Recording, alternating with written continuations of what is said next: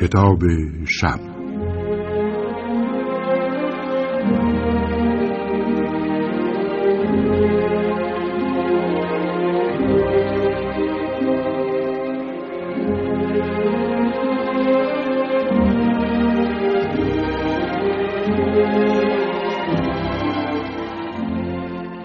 با نام و یاد خدا. درود بر شما ادب دوستان گرامی و یاران با وفای کتاب شب. این هفته قصد داریم داستان بلندی از نویسنده نامدار روس لئو تولستوی را برایتان بازگو کنیم. نام این داستان سرگیوس پیر است، با ترجمه امیر هوشنگ آذر و تنظیم رادیویی محمد رضا گودرزی. با ما همراه باشید.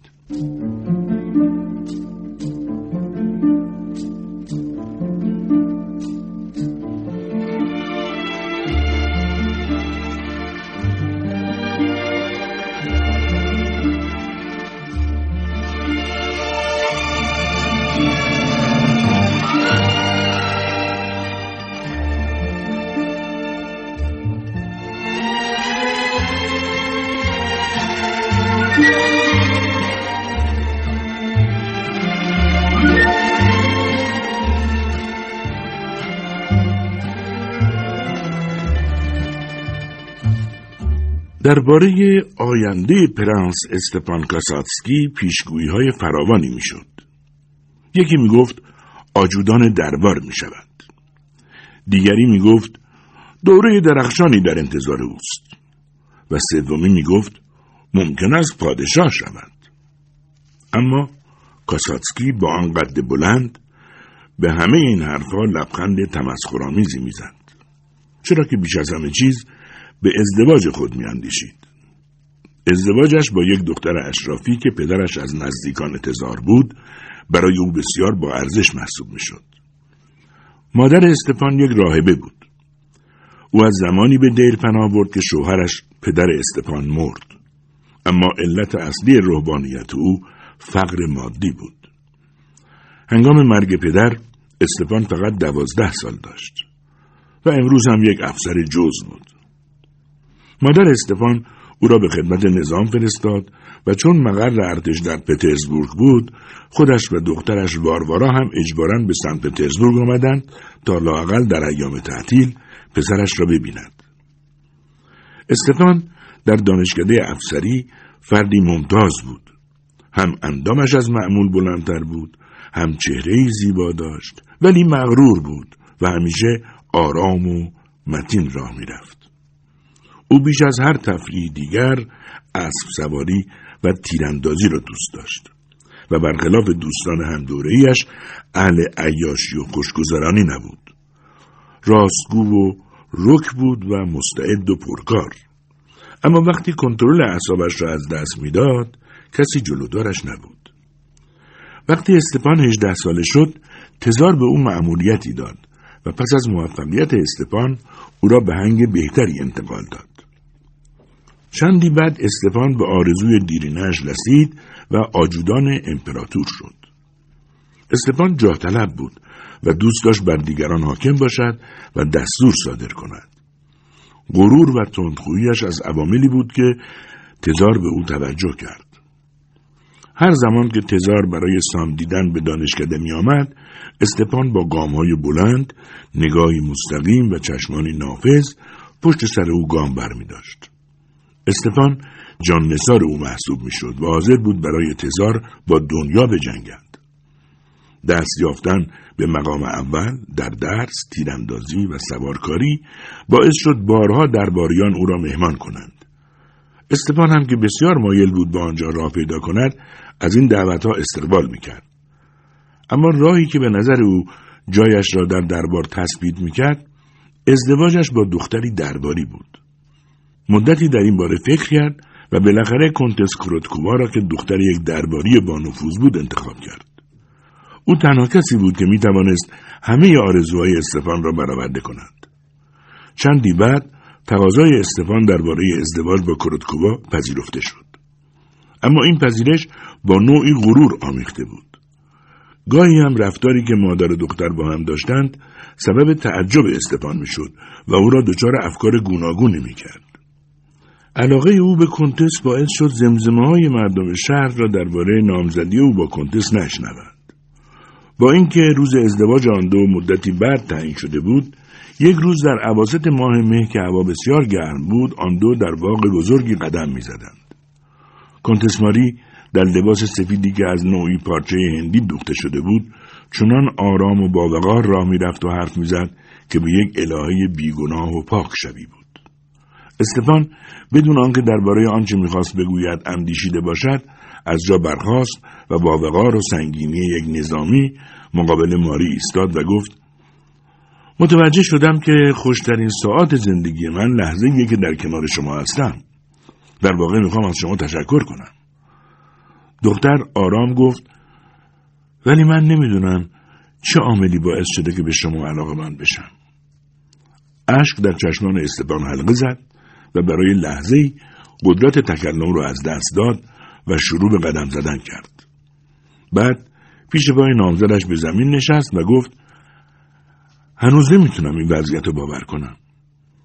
در چشمان کنتس خیره شد و ادامه داد: ولی حس میکنم که چیزی هست که شما رو مضطرب و پریشون کرده و میخوام درباره اون با من حرف بزنی. ماری پس از مکسی طولانی گفت: گوش کنید. دیگه نمیخوام به شما دروغ بگم. حقایقی هستن که لازمه براتون افشا کنم. من پیش از شما با اعلیحضرت دوست بودم. شعله‌ای از خشم در دل استپان شعله‌ور شد. رنگ از چهره استپان پرید. لبانش به لرزه درآمد و با عجله به طرف در خروجی رفت.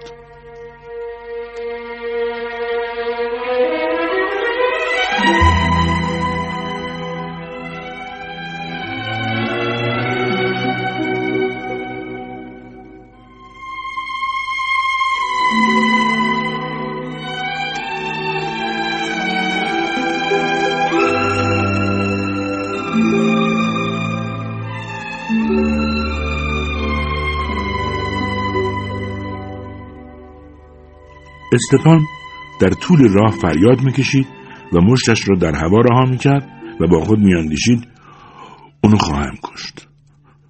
اما من که تزا رو دوست داشتم. نه، این غیر ممکنه.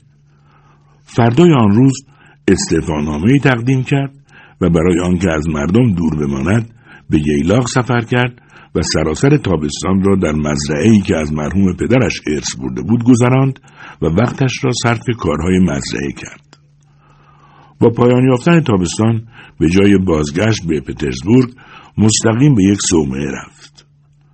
مادرش با اطلاع از این ماجرا نامه‌ای به او نوشت و در آن اظهار کرد: عزیز من، بهتر نیست از این تصمیمت منصرف شوی و به کارهای سابقت بازگردی؟ استپان در پاسخ نوشت: نه، اینک فقط ندای خدا را می شنوم. به زودی او راهبی تمام عیار شد.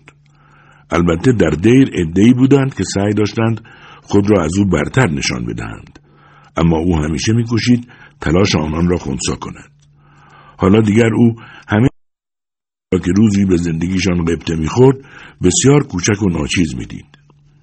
از حالا تصمیم گرفته بود به خدا که همیشه دوستش داشت پناهنده شود و همه چیزهای دیگر حتی کنتس ماری را فراموش کند. رئیس این دیر مردی پاک و شریف بود و از والاشیا پیروی میکرد و جز او هیچ کس را معلم و راهنمای خود نمیدانست. استپان با همه غروری که داشت به استادی او اعتراف کرد و از او سرمشق‌هایی گرفت که یکیشان قناعت بود. حالا دیگر استپان کاساتسکی مانند همیشه کوشا و سعی بود و مثل قبل افکارش را در کارهایش نفوذ میداد و مانند یک راهب پیر در جستجوی فضائل معنوی بود و پیوسته می‌کوشید انسانی با خدا، پرهیزکار، حلیم، شریف و خالص باشد. در آنجا او زندگی گذشته‌اش را با زندگی حالش قیاس کرد و به خوبی دریافت که در اینجا، در این دیر کهن، زندگی با تقوا بسیار خوشایندتر از زمانی است که با آن لباسهای براق و خیره کننده در مجامع حاضر میشد. البته در اینجا هم عده‌ای او را به خاطر غرور باطنی و طبع بلندش چندان نمیپسندیدند و دوست نداشتند. او هر کار که ممکن بود انجام میداد. نگهبانی، همراهی با دسته کور، سرود خواندن، نگهداری حساب دفتر کل مهمانخانه دیر، به اضافه پیشامدهای جدیدی که هرگز نمیشد پیش بینی کرد. در آنجا چیزهایی که دل او را شاد می‌کردند، چیزهای کوچک و بی‌ارزش بودند. گل‌های رنگارنگی که در حاشیه چمن‌های سبز رویده بود، آب صافی که از زیر درختان عبور می‌کرد و زمزمه کنان به استخر می‌ریخت، یا کبوترانی که بیشتر در زیر شیروانی لانه داشتند. این چیزها سرش را گرم می‌کردند و برای مدتی نوعی شادی آغشته با رغبت ناشی از دیرنشینی در او به وجود می‌آوردند و همین آرامش روح بود که سبب شادی و رضایت او می‌شد.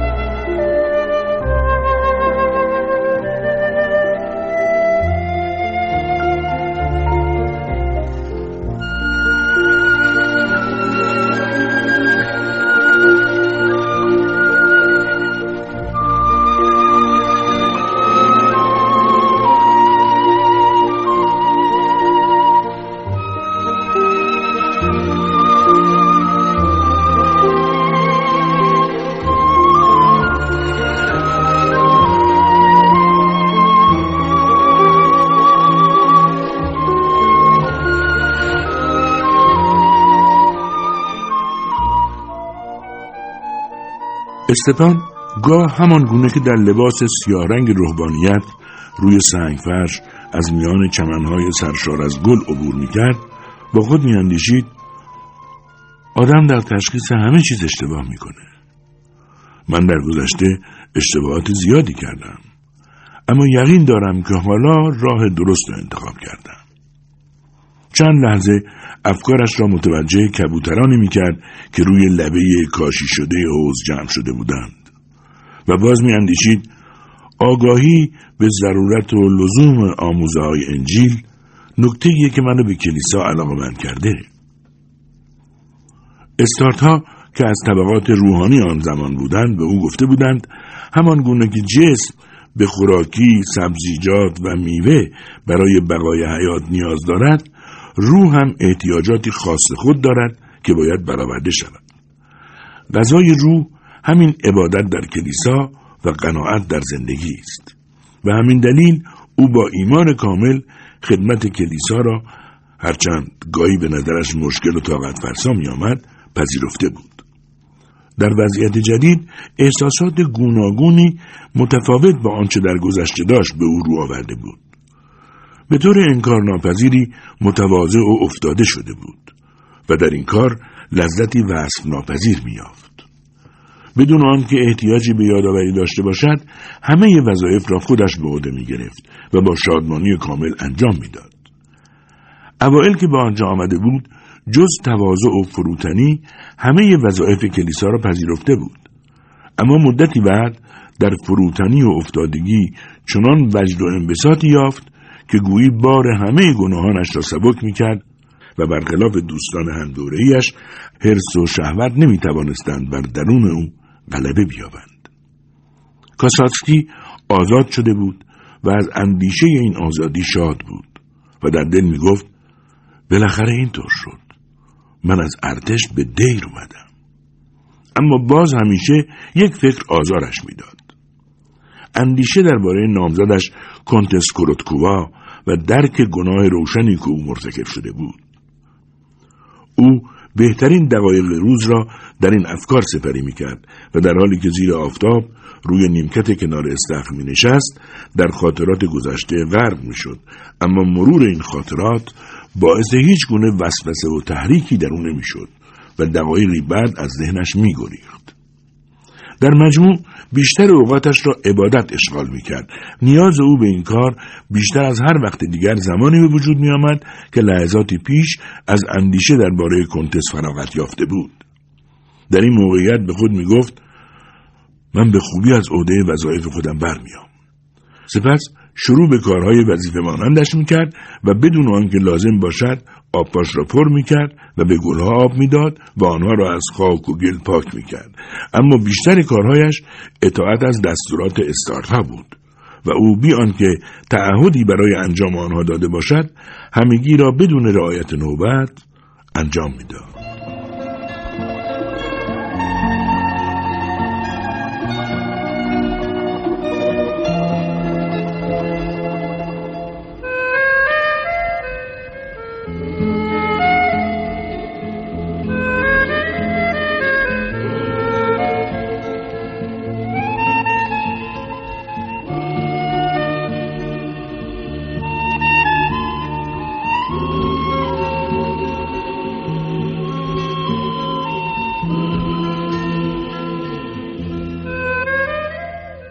دوستان عزیز، خسته نباشید.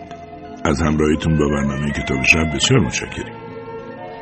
امشب اولین بخش تنظیم رادیویی داستان بلند سرگیوس پیر اثر لئو تولستوی را با ترجمه امیرهوشنگ آذر و تنظیم رادیویی محمد رضا گودرزی شنیدید.